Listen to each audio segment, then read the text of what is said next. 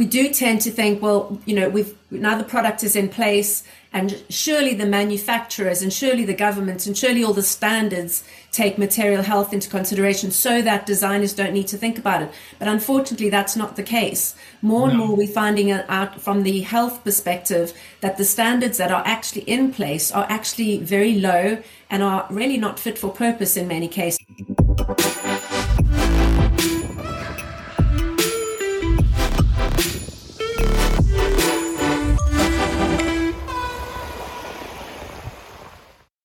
Yes, another podcast episode about sustainability and beyond. Because listen, this is what I want you to know and remember. We as interior designers and architects are very important in creating awareness in sustainability, in making it happen. Because we are the shackle in the middle of the chain. On one end, we have our clients, the consumers, and on the other hand, the producers, the manufacturers. So we can control positive change. But then one of the first questions might pop up to you, like, how do we know what's a good product? How do I assess those healthy products? And how can I easily implement that in my own interior design business? Therefore, I've invited the founders, two guests today, from 540 World UK, and 540 World aims to create a circular world of good. Both partners are circular material specialists and provide gold standard planet positive solutions for businesses and material innovators. They are going to share practical pathways to regenerative design and the how to transform from a linear economy design to regenerative, cradle to cradle safe and circular design. Here they are, Chaline and Paul Capel. Hey. Hi there. Great to be here. Yeah. Nice to meet you. Well, to get started, what's the very first beginning? Can you take us to the very first beginning of where the idea, this mission, this hunger to be good for our planet? Where does it start? Chaline. Oh, you're muted. Can't hear you.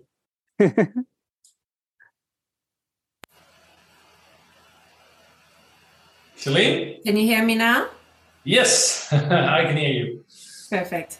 Thanks again for having us both. And for me, it probably started when I was about 10 years old, when I was actually thinking of becoming a marine biologist. At 10, I think everybody wants to save the world. I think we have better principles sometimes when we're that young. And we actually ended up cleaning penguins after a big oil spill. And I was very affected by cleaning oil out of penguins' eyes and nostrils and seeing the distress of these birds in Cape Town, where I'm originally from. So that was probably the very first impact of seeing basically products in the wrong places. So that was probably my first impact.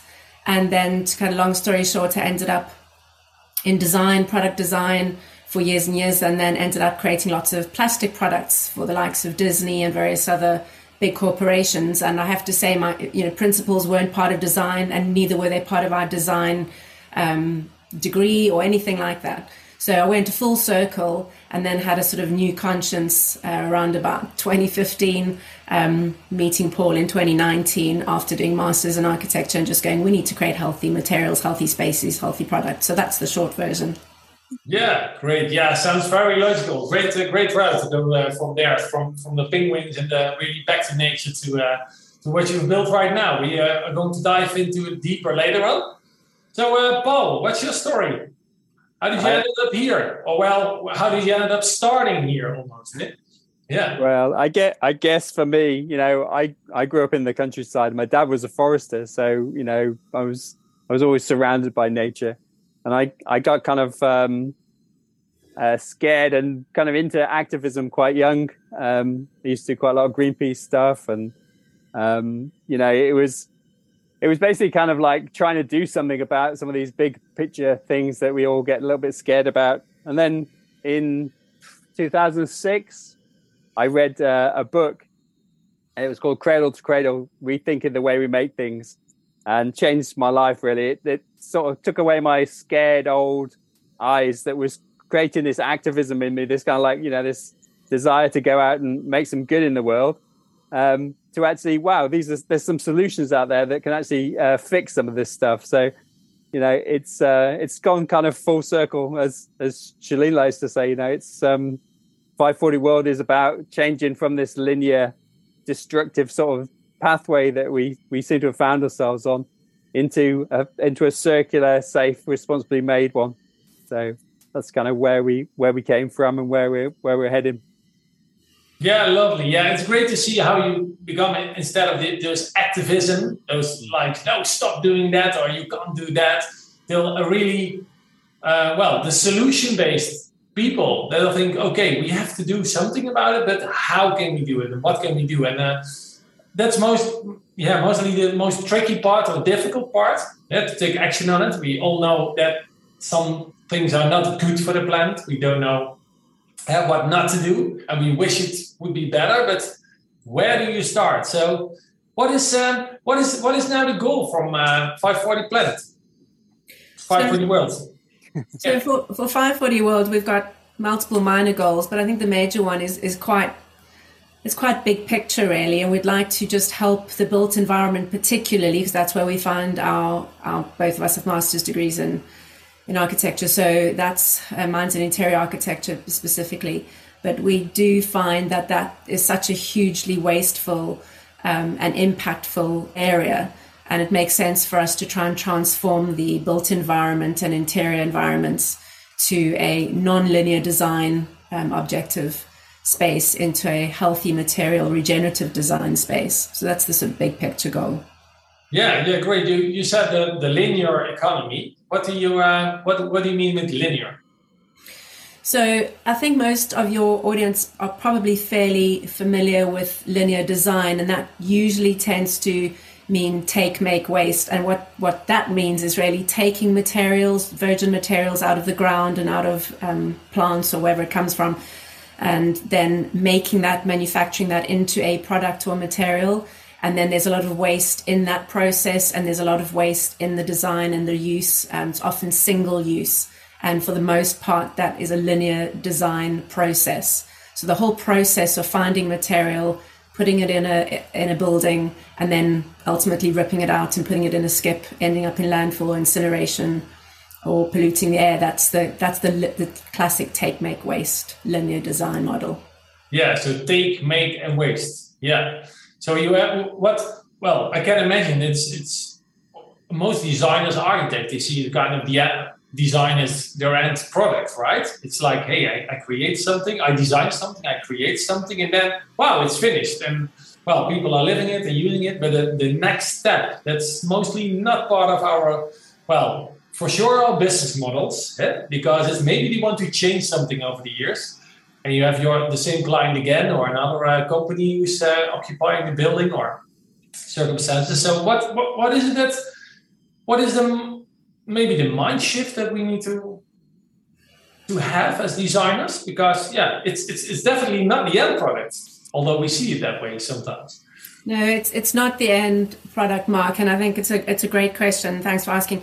Paul will go into it in a little bit more detail in terms of what we've stumbled across as some of the best framework in the world and what that means in the categories. But for me, I think the starting point is to reestablish your key objectives. And as an interior designer, you're normally looking at the client's functionality, their budget, and aesthetic. Those are usually the key kind of areas that you use for design. And I know you like to say, don't leave your interior design audience the same after they've seen a podcast. So that's really the challenge point. And I always say, look at the context and look at the big picture context. So, we know that our planetary boundaries, we've transgressed 6 of our 9 planetary boundaries since May last year.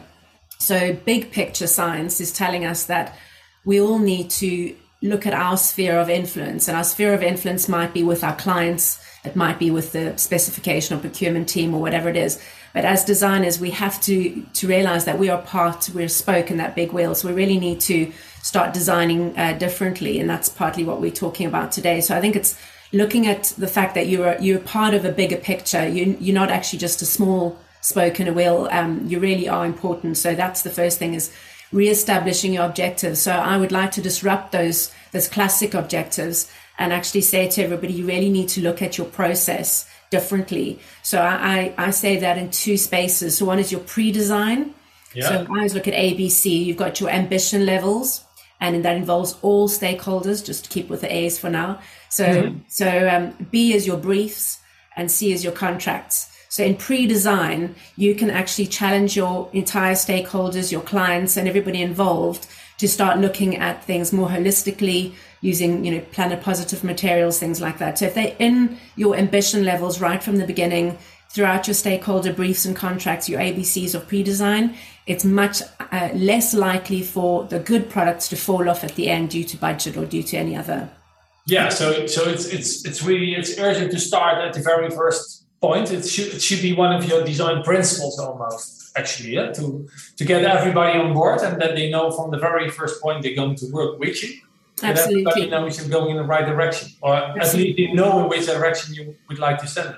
Yeah. Absolutely. And we're not just saying that in a sort of an ideal world. What we're actually saying is that's quite evidentially based. We're seeing that in the international sectors that are much more mature now, doing this very successfully.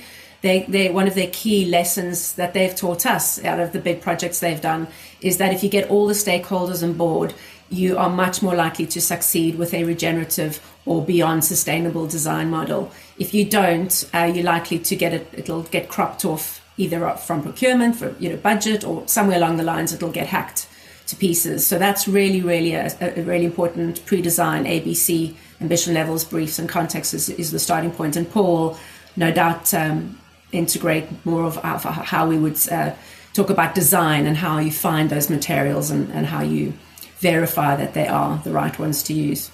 Yeah, because there is, as you said, there's a lot of greenwashing involved. We have so many words and definitions for cradle to cradle greenwashing, with sustainable, durable, whatever. It's most of the time it's a lot of marketing. Like we said, a lot of people, is a wonderful quote of yours, like a lot of people master the art of storytelling, but do they master the art of doing the right thing? And that might be a big problem right now. We are facing every day with all the suppliers and manufacturers, right? Well, so how do we know? That's why I actually wrestled Paul to the ground, not literally, obviously, in 2019, because I just finished my master's and I'd integrated. I'm a partner in a health clinic as well as design specialist, and so I'd literally spent years doing design in commercial sectors and then looking at health, and I wanted to design humanly healthy spaces. So I spent my master's looking at materials design and how to optimize human health. And so when I came out, I naively thought, I'll just look for really healthy materials and carry on designing as we always get taught to design. And that was completely wrong. And to find the materials proved incredibly difficult, which is how I actually ended up going, do I need to now become a chemist and an engineer and a biologist? And, how do I actually find whether this bamboo versus this, There's a lot of technicalities, right? Absolutely. Yeah. And greenwashing is very mature. And being in marketing for years, I understood, you'd read a paragraph and I thought, this is very well written, but I have no way of verifying if this is actually true or not. And unfortunately, people have realized that sustainability and using those kind of terminologies is a marketing ploy. It helps their product sell. So they'll use it and have been using it quite willy-nilly up until now. There haven't been guides till recently. So that's where I sort of got hold of Paul, because I knew he was basically the sort of head honcho in this country. And I said to him, we need to actually help clients find the materials. We need to help designers and architects. They don't have the time or the luxury of a couple of years like I did to actually find cradle to cradle certified is the world global standard for materially healthy, circular and socially fair materials. And then you still got to find them. So it's a really, really difficult, tricky navigation for most people who just want to really just design and they want to use the right things. But for them to find them is not easy. So that's where I met Paul, and I said we need to help people access this and help bring the message forward. Yeah, but because I was mentioning Samuel in our first meeting, is if we ask our painters, for example, if we leave it to them, like, hey, can you serve me for a green paint? He will give you green paint for sure, but the color green, right? He has no clue. He can go on the marketing facts of a brand or what his supplier will tell him, but you never know if you do the right thing. So it has to come from the very first chain, like you as a designer telling your client, educating your client on what's the best for them probably and for the planet, and then all the people and parties that are involved after you, that you can put them on the same track in the same line. Yeah. So Paul, you are more the scientist, more the proof. Tell me more. How does it work? Because it is technical and biology. How do you make sure we can use the right products? I think that you touched on a really interesting point there, this technology and biology thing, because if you start from that very beginning of trying to create these things in this cradle to cradle way, we clearly define, is this a technical thing or is this a biological thing? Because if you create things that need to do a technical function from biological materials, sometimes that's not necessarily the best tool. So sometimes you if you want to have a technical part of it, like a metal or something, then you don't want that to biodegrade while it's doing its intended design. So it's really key, some of those fundamental things. And there's people been working on this idea for decades now. Cradle to Cradle, that book I mentioned, was written in 2002, so it's like 21 years ago. And since then, industry has been trying to evolve, trying to work out how the heck we do this stuff. How do we do circular has been around for a while. Circular economy, we start to call it, circular design. But there's already, like sustainability, 150 different variations of a definition for it. So what CDC, Cradle to Cradle, does is it's a framework, it's scientific, it's based on third-party verification, so you can trust it. And that's the thing, it's got so much richness to it. It's quite tricky to actually explain it in an easy way, because you just want a green paint, or you just want something that you're going to use in your design. That's the thing, Paul. We are creatives and we want to do the best thing, but all the research we need to do and all the time we need to spend on finding the perfect products, and it's changing very fast. There are coming new products every day. Maybe new products will enter the market, and we don't know again if it's a marketing product. Is it a technical innovation for cradle to cradle, or really good biological one? Mm-hmm. And how does it function? If you put paint on the wall, has it the same qualities than let's call it chemical paint? Mm-hmm. Yeah, not to mention the health issues we can get from all this toxic exactly. Air. This is why pretty much I stick to Cradle to Cradle certified as a kind of like foundation for the work that I do and that 540 World does, because you can guarantee that the products that have got a Cradle to Cradle certification are usually the best quality. So you get sustainability, you get circularity, but you also get the best quality. And this is quite a kind of eye-opening thing for a lot of people, because a lot of people think, okay, we want to do the best thing we can, we want to do the right thing, but we have to do a lesser thing. Yeah, we have to do something. Sustainability is maybe somehow, it doesn't function in the same way that the normal one does. But actually, that isn't true with Cradle to Cradle certified. As I say, you look at the products that have gone through this process, and it's so rigorous that you end up with the best quality, and you get all that other stuff, almost by default. So we love it. When we explained this to the UK Environment Agency, they were like, wow, this is amazing. This kind of feeds into 11 of the UN SDGs. It feeds into all of our sustainability ambitions, social ones, carbon ones, all of these things. So this is why we take it to heart and talk a lot about it. Sven, I'm glad you mentioned paint, because it's something that most of us use all day long in every project. There's some great paints. we found that, when I started doing the material health research, and I actually found out that synthetic paint takes 5 years to complete its off-gassing. And that 5 years. 5 years after it's dried, it's still off-gassing. And So I'm thinking of this fresh new baby room where you put your child safely in there. No, and that's these are quite challenging points, because we do tend to think, well, now the product is in place, and surely the manufacturers and surely the government and surely all the standards take material health into consideration so that designers don't need to think about it. But unfortunately, that's not the case. More and more we're finding out from the health perspective that the standards that are actually in place are actually very low and are really not fit for purpose in many cases. So, for example, if we stick to paint, there are just two important points. As I said, it off-gasses up to 5 years after it dries. So if you know that that's got carcinogens, VOCs, all these other terrible, parabens, plastics, all sorts of other things are inside the paint, and you know that it's delivering toxins up to 5 years and sometimes longer, because in some cases the materials actually degrade. So actually the material health gets worse over time.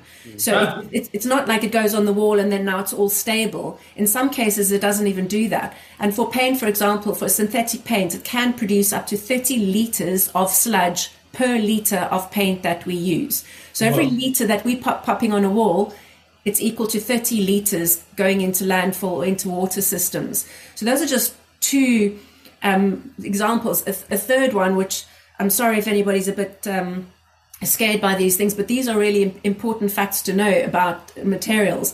So paint, for example, in the UK, they did a big study a while back. 40% of decorators, which is the terminology they use here for people who paint as a career and occupation, 40% of decorators end up getting lung cancer. That's nearly 1 in every 2. Oh. Now, if we know that as designers, and I do know, the minute I heard these statistics, I could never, ever specify a non-cradle-to-cradle paint, knowing that I'm allowing toxins into that person who's actually doing that 24/7 for their career. And in office spaces where you're sitting 95% of your day in interior, an office space or in your home.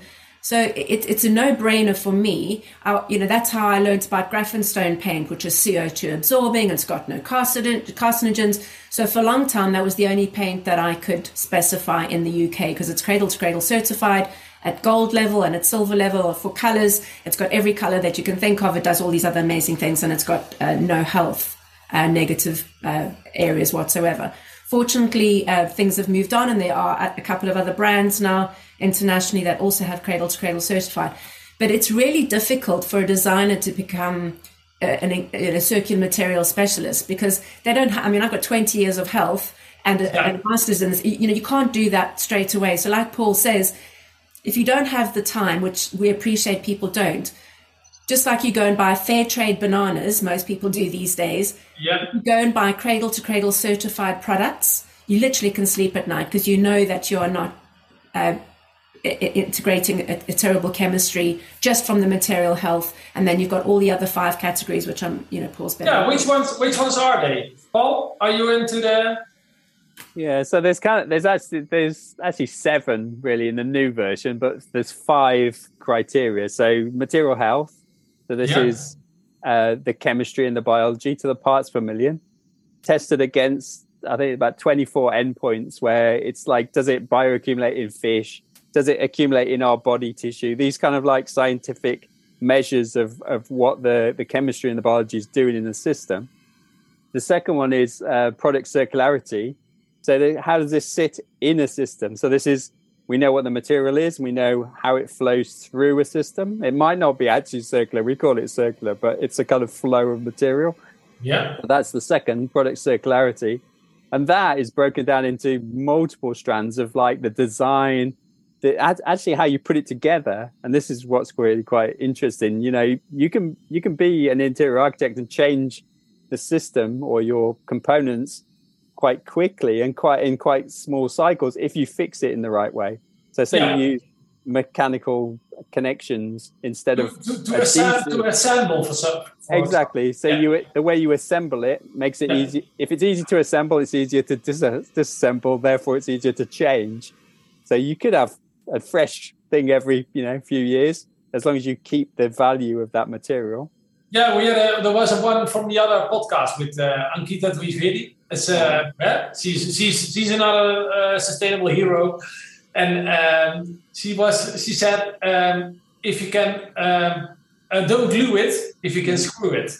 Exactly. Because it has to do. I never thought about designing an interior that up front that you can take the whole interior design off, let's say in half a day, because it's easy. It's cheaper to change your interior that way, but it's even better for the material that you can reuse it or resell it or whatever, or create something else for it. But when it's glued, even with this toxic glues most of the time to stay on the wall. Exactly. So that fits into the whole sort of modularity, disassembly, all that kind of thing. So exactly, screw, don't glue, weld, avoid welding, rather bolt instead of weld. All of that kind of, there's so many along that area. So like Paul says, the second pillar is circularity, and that includes sourcing, design, and systems.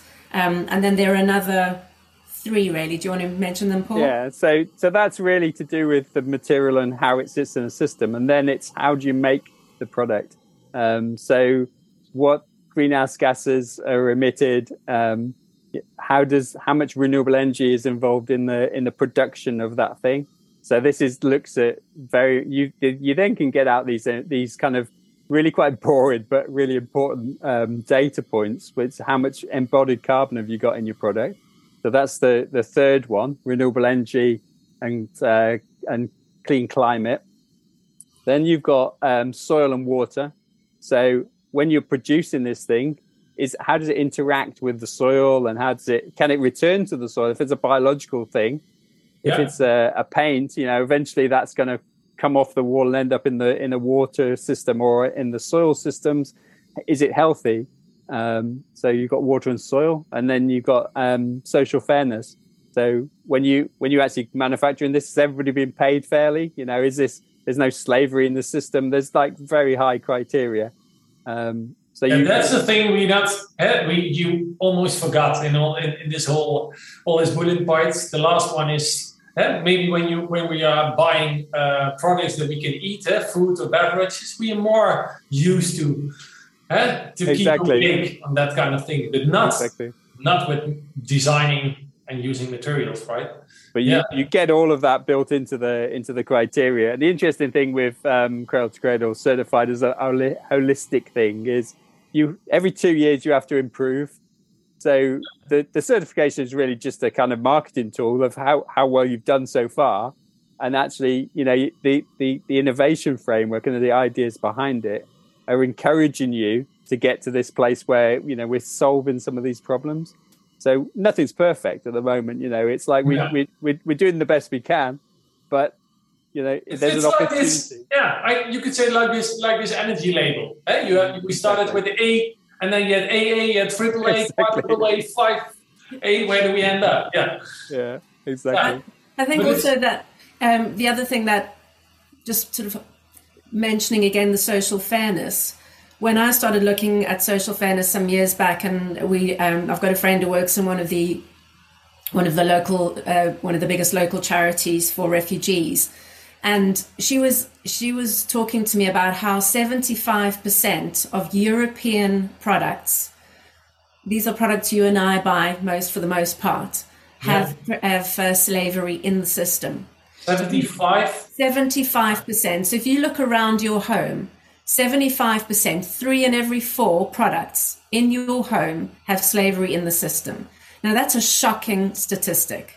And this is why Cradle to Cradle is so powerful, because they actually put boots on the ground. They go and check every single factory. They go and visit them. They check that the energy is, solar or wind or whatever people say that it is. They actually visit these places.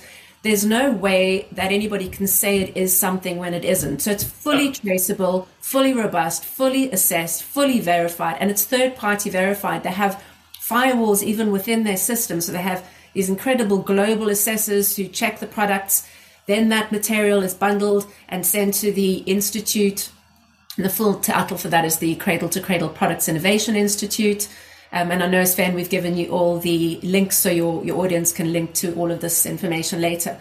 Yeah, wonderful. We are going to prepare a landing page especially for this. Exactly. For this so it's a wonderful certification and robust science-based, evidence-based framework. So I like to say it's bulletproof. That's my phraseology of it. But it means that as a designer, if you find a cradle-to-cradle product on any level, because they have scoring at bronze, silver, gold, and platinum level, you know that that manufacturer is on the way to doing the right thing, and they've at least looked at those 7 areas, like Paul says, sort of there's 7 criteria, but it's effectively they call it five categories.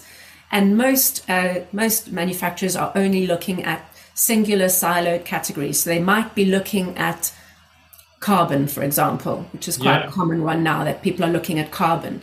And that's great that they're looking at carbon, but actually methane gas, all the greenhouse gases, air and climate health is just one of the 5 categories that they robustly look at. And we need carbon in this world. Otherwise, what happens? Exactly. Yeah. It's where that carbon is within a system is the issue. If it's fugitive in the sky, it's in the wrong place. That's it. In the soil or in the trees or locked into some of these products. You've got a really good example of that is this product called a Koya, because it's a softwood. It grows very quickly, so and then it's modified, so it lasts as long as a hardwood. So it's actually sequestering the carbon, so you can actually lock carbon up in your project. Become carbon positive is the way we like to describe it, because a lot of these ideas are actually, then this leads into the regenerative bit of it. We don't want to go for sustainability. Sustainability is this kind of zero line of just sustaining. Yeah. What we want to do is regenerate the system. Yeah. So clean the water, add more topsoil. Topsoil is not really talked about. It's an asset that we lose in a huge rate. So, topsoils. Yeah, topsoils, healthy soils. So looking at it from a system, and putting carbon back into the right part of that system, not being afraid of it. It's not the enemy. It's just we're losing it into the wrong bit of the system by doing the wrong things with it. Yeah. So definitely be aiming for beyond sustainability. Sustainability is not enough. Yeah, exactly. So the short route is obviously if you can find a cradle to cradle certified product, C2C product in your space. And most of these products, like Koya, is a natural wood, like graphenstone paint, which we mentioned earlier, they are global. You can get them just about anywhere. There are very few territories that don't, where you can't actually access these materials. And the exciting thing is there are now 75,000-ish products that are... 75,000, wow. You made some progress the last few weeks. It has. I mean, it was literally, we did... a big exhibition in March, and we had the Cradle to Cradle Products Innovation Institute join us. They are our knowledge partners. Yeah. And at that point, they had a 75,000 known rate of products and materials. And literally, I think it was Paul mentioned about 2 days ago that they're now up to 75,000. So it's increasing incrementally. It was 45, wasn't it? It was 45,000 and went up. Yeah, that's what I've written here on my notes. Yeah, exactly. So it's very, very exciting what they're doing. As I said, it's increasing exponentially. They've got a fantastic group of very smart chemists, engineers, and designers in this global assessor network. So whether you have, if you can't access the product, they can actually innovate products as well. And that's what they spend a lot of time doing. So let's say you have a very unique product that you need for a very unique scenario. You actually are able to access these partnership networks to help you innovate. But realistically, since the built environment is the area that they are most robust in, since the whole cradle-to-cradle ethos and philosophy and ultimately the framework came from a architect and a chemist. So it's very robust. And as I mentioned to you, Mark, there are fantastic case studies to look at. For example, Park 2020 in the Netherlands, the World Health Trade Center called the ZIN Project. In Belgium, they've just established a 95% success rate for cradle-to-cradle certified products and urban mined products, which basically just means using products in the local vicinity. And that's a really doable, really doable thing these days. It's not like you only get one product and the rest have to be linear design products. No. So it's very, very practical, very accessible. And in most cases, it's now profitable, because if you look at how you look at budgets and price points, instead of looking at the price at price of purchase or point of purchase, you look at it over its lifespan. These products are usually very robust and usually best in sector, as Paul mentioned earlier. So the price over the time span of your product, it's usually a profitable scenario, and there's a lot of cases to prove that. So that's, there's no real reason not to do it anymore. No, and I can imagine that if we increase the demand for good, healthy products, people need to shift their mindset on the production side of the suppliers. Clients are demanding for other stuff. It will change a lot, right? Absolutely. And we're still seeing a lot of myths that we need to bust. We had a meeting just the other day, and back to paint, somebody said, oh, but do you have a color range or do you only have whites? For example, Grafenstone can match any RAL, literally. They can color match, and their own range is, I think it's about 360, 460 products, something like that. Yeah, you're a very difficult designer when you don't find the right match. And you have a horrible client when they are demanding for a color tone. And they're absolutely fine with an RAL match. Yeah. So, gone are those days where sustainable products are rare commodities or low performing, or made of beeswax in the local beehive from the back of your garden. Gone are those days. These are very intelligent brands like Moser Tiles. We mentioned to you, Mark, in your backyard, Moser Tiles is brilliant porcelain tile, one of the most robust, brilliant brands in the world when it comes to sustainability, and they've just achieved Cradle to Cradle certified at gold for nearly their entire range. So whether you're looking at for carpets or paint or wood, there's very little that can't be done. And we actually did a proof of concept in London recently and it's not quite complete, but we've managed to do Cradle to Cradle certified products for an entire retrofit, including the glue that we used with Moser Tiles. So there's very little that can't be done. And, there's Paul and I are struggling to keep up, and we're in this space all day long. Paul gets feeds to tell him what's going on. So it's a bit like technology. It's moving very, very fast. So anything in your head, I'm talking to your audience now, anything in your head that you think, oh, well, is it going to be as good? I would say it's going to be better. Is it going to be more expensive? I'd say no. Over the term, it's likely to actually be a more profitable project. The aesthetics are fantastic. You don't have to worry about the aesthetics. Just absolutely incredible products. Yeah, because that's what we as a design, we're all looking for this beauty and the aesthetics in the environment, because beauty makes you literally, if you talk about science. In a few weeks we have, I'm not going to mention the names yet, but two people for design that talk about beauty and science, because it is science that beauty affects us on our happiness as well and on our health.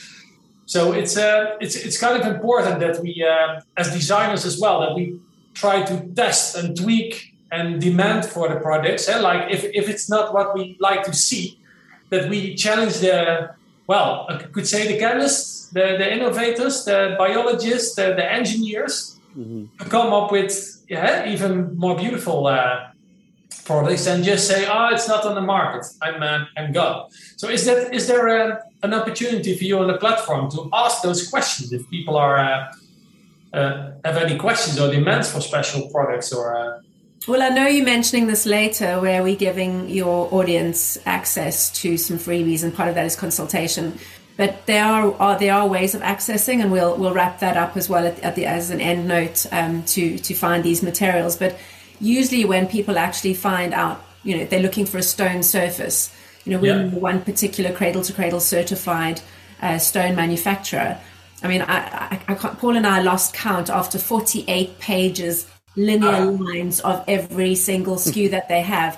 We lost count. I mean, that's just a stone product. We went to see their showroom, and it was mesmerizing to see how beautiful their products are. And I'm not, we speak about beauty sometimes in a way that's a bit derogatory these days, and that's actually not true. So when I did my optimizing human health, aesthetic is actually one of the key functions. So there is arrangement and design, but the aesthetic is part of the arrangement, part of the design. What we see is incredibly important. The tactile aspect of it, what it feels like, what it looks like, actually has a huge impact on our mental health.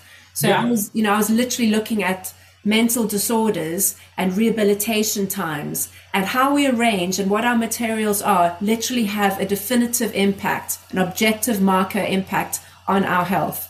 So, we mentioned this, but it is critical. And unfortunately, Cradle to Cradle certified products know that. So they don't usually just do one healthy tile and the rest is unhealthy. Yeah. Just like Moser, they've done this incredible range because they understand that, we want to continue doing the important things, but we also need to have I don't like using the word sustainability. I prefer using regenerative design, because sustainability is just repeating the status quo. It's actually part of a degenerative design system. So we need to challenge that language as well. Yeah, regenerative. Yeah, so beauty is regenerative, right? Because when you adore a product, when you love it so much, you're cherishing it. You want to keep it. You don't give it away. You don't throw it away. So that's a cool aspect. Sometimes the products that are maybe they're not healthy made, but there are some products in design world that last so long, and even when you look at it, it's not the best product quality, but the beauty is so good, and people are just there's this vintage level or those golden labels in design world, and it's so funny. So beauty is an important factor of sustainability as well, because if we think something is ugly or the building is ugly, there's a big chance we're going to demolish the building in a few years again, even when it's made with the best materials. But that's it's a challenge too, right? Absolutely, and the good thing is you can have it all. And you really can. You don't have to actually go, oh well, I want to do a sustainable building and it's just going to be made of, I don't know, lime wash and hay or something. That's not the case at all. In fact, when people actually discover these materials, for example, we go back to Accoya, usually and historically, we don't usually use a lot of wood in bathrooms, because for the fact that it moves and it rots and it swells and the paint peels off and all that sort of thing. So we tend to use other materials. But now with Accoya, you can actually do that, because it doesn't actually absorb the water. It doesn't expand and twist. So therefore, you can actually use it in its natural state, or you can put coatings on it and it'll last much longer. And the guarantee speaks for themselves. It's 50 years above water and 25 years in water, and that's the product that Paul and I specified to the Environment Agency for the world's first fender in the Thames estuary. And we've now seen that and how robust that's been over the last couple of years. That's a plain radiata pine, uncoated, in a setting where it's got to deal with saltwater, freshwater, tides, animals, all sorts of things. And it's absolutely robust and beautiful. So you can now use that for entire cladding inside bathrooms and outside in decks and around pools and fountains and all sorts of things, which couldn't be done before. So actually, I would argue that these regenerative design, cradle to cradle certified products gives more design freedom and more robustness, more durability than actually we're familiar with. So when you start thinking about laminated products, how they pull apart and you've got the glues and you've got all these things, you don't have to have that anymore with some of these products. It's absolutely incredible what they've mastered. And some of them take 15 years. Cradle to Cradle Accoya took 15 years to finally develop this particular material. And we've seen Google use it now on their King's Cross outside mullions facing the weather. Beautiful, mullions instead of PVC or UPVC or aluminium that people tend to use for windows. So now we've got wood mullions. And we saw a Cradle to Cradle certified product being specified for the Microsoft offices in London, as several of them were taken up by Microsoft both for Munich and for London. So we're seeing big brands who have the smarts and have the teams who can research some of the stuff. Bring that into projects. Like we say, the Environment Agency, we've seen Jacobs Engineering here in the UK. They're the biggest engineering company in the world, using it for products. So as a designer, whether you're doing residential products and you're small or you're one-man show, or whether you have a huge team or you're part of a multi-global design team, you can confidently use cradle-to-cradle certified products. And that was something the Environment Agency spent, I think, a year or two doing their due diligence on all the global standards that are out there, and came back to us and said, "You're right. It is the best. It is the best of the standards that align with our purposes. Obviously, they're different standards for different things, but for materials and products, for regenerative design, cradle-to-cradle certified is hands down by country mile the best of the bunch." Yeah. So, well, yeah, lovely to hear that. I think you made a lot of listeners and following very excited and curious when you talk about the wood and all this, well, innovative technical products, but they look really natural, let's call it in that way, because, well, especially right now in the area we're living, we're looking for this biophilic design and all these terms that we want to get connected with nature again. And then sometimes people are showing us the world of really technical, nerdy AI.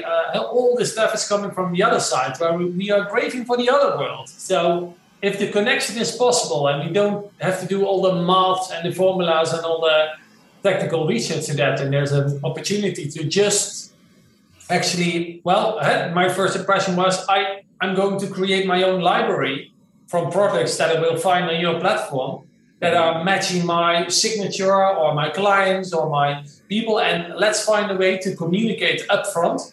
That's why we love always to communicate with your audience, with your clients, with your create team, as we call it, that you would like to use these kind of materials, and that it is part of your mission and part of the education you're educating the clients, so that you keep them awake like, hey, you are the painter. Have you ever thought about this brand? Where can you get it? Where can you order it? Here's the link. And I want you to use this for the whole product, for the whole project. Sorry. Yeah. Absolutely. So that is one way of doing it. We have seen quite a few clients doing that. We've seen teams. We recently met a big architectural firm. They've created what they call a Thrive team, which is literally to look at all the products the usual specifiers and procurement would be looking at, and then putting that through this additional filter of regenerative design or sustainable beyond sustainability. So they've set up a whole department doing exactly this work, looking at everything from carbon to some other. They were testing what they always advise, and in some way they replaced some products and materials for Absolutely. So they've realized they need to go beyond sustainability. They need to go beyond just the usual way of finding linear designed products. And we're seeing that in infrastructure as well. We're seeing that they are no longer just going, well, we just want a pipe or a concrete or a this or a that. They're actually starting to say, well, what else is there? What is better? Even with the Ecoya fender, for example, the first iterations of the fenders were brilliant because they had no bad coatings for the Thames estuary. So it was great for fauna and flora to sort of latch onto it. But they went further, and we challenged them. And this is the kind of thing that we say is it's not just about the material or the product. It's all about how are you setting it in? How are you mounting it? Are you able to demount it in the 50 years or the 20 years or the 5 years or the 6 years if you're a leisure industry designer? How are those access points designed into your thinking and into the client's conversations, the briefs? As I said right from the beginning, look at the ambition levels, the briefs and the contracts, make sure it's right up there so that you've challenged them in 6 years' time when you come back to me and say, right, I want to redesign this. Are we placing the mirrors set in glue that we can't then access them and we just got to smash them to get them down? Or are we looking at demountable mirrors? Demountable tile systems now exist. You don't need to smash tiles anymore. You can actually just demount them. There's so many amazing things that can be done. So it's really important to challenge yourself a bit and challenge your clients to think differently and think next iteration and what we like to say next use or reuse, as opposed to one-off use. That single-use idea really needs to go. It needs to shuffle off and rest in peace. But if we look at the whole circularity that Paul mentioned earlier, if we're looking at the sourcing that's traceable, local, urban mining, reusing where possible, and that's another thing. Clients used to not want to use materials that had been used before. Everybody wanted new, and I think we've gone beyond that. I think we realize new is a little bit taboo now. We actually really need to reuse. We had a fantastic Stockholm case study a while back where they saved the client 60% of the client's budget by actually looking at what was existing and recovering furniture and reusing and repairing, and they did an incredible job. They still met the objective of creating this great new office space. Yeah, that's wonderful, right? 60%. Yeah, we are serving premium clients, high-end clients for residential design. But we do have 11 principles, and one of them is that we don't. Not everything has to be new, and it's what sometimes you are like, hey, yeah, but I like new, and it's like, hey, what about new? What is it about new? Is it how does it feel for you? What is it? And if you can get to the core of the question. And that's very important as a designer. What is it? What is new doing with them? Or can it be that it is way more meaningful and important for them to use the right materials, and that they have a whole other self-fulfilling idea, or this fresh start or better start, how they see life or the next level. They have all these people have other excuses, reasons to have a new environment. They want to be most of the time a better person or to level up.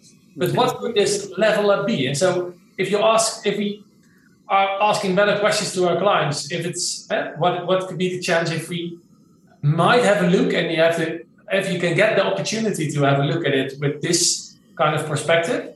Exactly. And we often ask them a different question. We'll say to them, what story do you want to have at the end of your design? Would you prefer to say, what story do you want to have? What do you want to market? What is your brand's value and the goodwill that you'll get out of it? So we actually had that very sincere conversation with Microsoft's designers some time back. And their designers had designed in a way that we challenged some of the things, some of the materials. And they did the due diligence. They went back to Microsoft. They had the conversation, and they came back to us and they said, actually, that's we hadn't thought about it quite like that, and we actually would prefer to come out with a robust story that says we are actually using products that are verified, assessed, certified, good for the planet, as opposed to necessarily it looks good or it's this or it's that or it's the next thing. So sometimes, no matter who the client is, they're willing to have that second conversation. And we say, have it earlier, if possible, but have it throughout, because they might not do it for this project, but they might do it for next project. So either way is use your influence wherever you are. And don't be scared. Some designers going, oh, but I'm scared if I say that, will my client, not want to work with me or drop off. Actually, I think they'll see you as more professional, and they'll see you as being sort of differentiating yourself, cutting edge, bringing the new ideas to them. You can't force them. You can't force anyone to do what they do. No, but you will be surprised as a designer if you come up with this subject that people, it's all around you in every kind of subject. And now it's living in this type of phase of living, or they're building a new shop or business or whatever, and then it just adds up to what they are doing with maybe their own health or whatever. So, and when you explain to them what that glue or what that paint is off-gassing, or what that sofa with a non-solid material wood base has, because it's off-gassing formaldehyde. So we are going to steal your scary story about paint, and probably we have way more, because now Chaline is really talking. You really want to convince us to start designing sustainable and regenerative. So it's wonderful, and the best way to start with it. That's the idea, and that's why I invited you to the podcast. You both, Paul. You are a little bit in the background the last few minutes, but we knew this was going to happen. That's perfect. Well. That's how you work together. Yeah, he's the interior architect, so it's very apt. But I just wanted to really add that the time to do this work is really beneficial now, because it's like when I first started doing this, it was quite tricky. There was just white paint, and you had to kind of just go, well, if I'm going to do this stuff, I'm going to have to just have the white one. And then the colors came, and then the opportunities came, and then the 70,000 products came. It's like, it's such an exciting time now to be doing this work. And there's technology that can make this stuff much easier. Like you talked about material libraries. There's technologies that can actually, because C2C for me, it's like the ID. It's like, this is what this thing is. We know what it is now. But what we don't want to do is get it lost. So the technology is available now that you can put an ID on that thing, keep it in a system, and it's actually an asset. Suddenly, you're taking it off the wall, or you're doing this thing, and it's become more valuable while it's been sitting there in your workplace or your home or whatever. So they're actually assets, they're investments, some of these things now. So you can actually, there's evidence out there, particularly like the last few years, where products, you specify them. By the time you actually delivered them into the project, the price was twice as much. You imagine that's in your project for 5 years and the same kind of conditions are going on. You've suddenly got all these assets around you that are increasing in value. It's a completely different way of looking at design. It's very exciting. Yeah, it's wonderful. You're doing a great job. What we will do is we're going to share the link to your platform, but because people can get free access to it, the 550 World, to the directory for all these products and services and all the information was there, which is really scientific certified. People did their research on the different levels we spoke today. So it's we can generally say that this at the moment is probably one of the best places to go to check if you're a healthy regenerative designer. So thanks a lot because sharing this podcast with our global community with Beyond Interior Design Club, it was probably way more effective than the few projects we are doing on a yearly basis. So I'm glad that I could share your story. And we even reached way more people right now.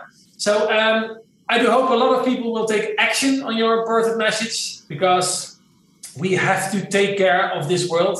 It's a small planet, and only together we have the power to design this world. Thanks, Mark and Sven and Paul. And thank you, the audience. I know there'll be probably some questions and we'll be hanging around a bit for a while. Paul, for Mark, what is the sort of timeline? If for people, if you have any further questions, you can ask them. You can ask Paul and Chaline for that. But thanks again for the wonderful story and for your invitation to so people can reach out to you for their questions, and you can connect with them on LinkedIn, of course, our favorite platform. You can find them over there. We will put the link in the bio of the podcast and on our website on the blog. So, and I think it's just nice to remind everyone there are at least 4 access points. So for people new to all of this, you might want to read the Cradle to Cradle Remaking the Way We Make Things book, which is absolutely brilliant, just to get a really great overview of everything. You can obviously contact 540 World, and the website is really easy. You can email us at info@540.world. But also you can go to the Cradle to Cradle Products Innovation Institute. There's a products registry there, which shows you the material health products, certified products, and the Cradle to Cradle certified products. And then you can also go to 540 World's website, and there's a free downloadable directory called the C2C Design Directory. And I have to say, it's the world's first national directory. So it is specific to the UK, but a lot of those products are global. So it's a good place to have a look if you, and we update that monthly. So there are new ones coming through, but being 70 plus pages, we're nowhere near the 75,000 products list yet. So I'd advise have a look at both. And then there's a circular design network that we're doing in the UK, which everybody's welcome to join if you want to know more about what's going on. Yeah, it's growing every day. The numbers, the collections, all the researches they are doing. So that's definitely the good news of what's going on right now. Everybody needs this is the solution to continue. So thanks again. Hey, thanks for listening. Before you go, only 32% of the listeners follow this podcast. So, if you like this Beyond Interior Design podcast, don't forget to press the follow button in your app. This way you won't miss a thing. And this way you'll also help us to get a higher ranking so we can inspire even more creatives. So, please take a moment to click that follow button. And if you want to discover more about how to take your interior design studio to the next level, go to beyondinteriordesign.club. I repeat, beyondinteriordesign.club. That's club. We can help you with free video series, masterclasses, advanced training programs, or get mentored by me and my team so your interior design studio is set up for great success. You no longer have to do it all by yourself. We're in your corner. So start here, beyondinteriordesign.club. See you there. This podcast is an initiative of the Institute of Ontario Impact.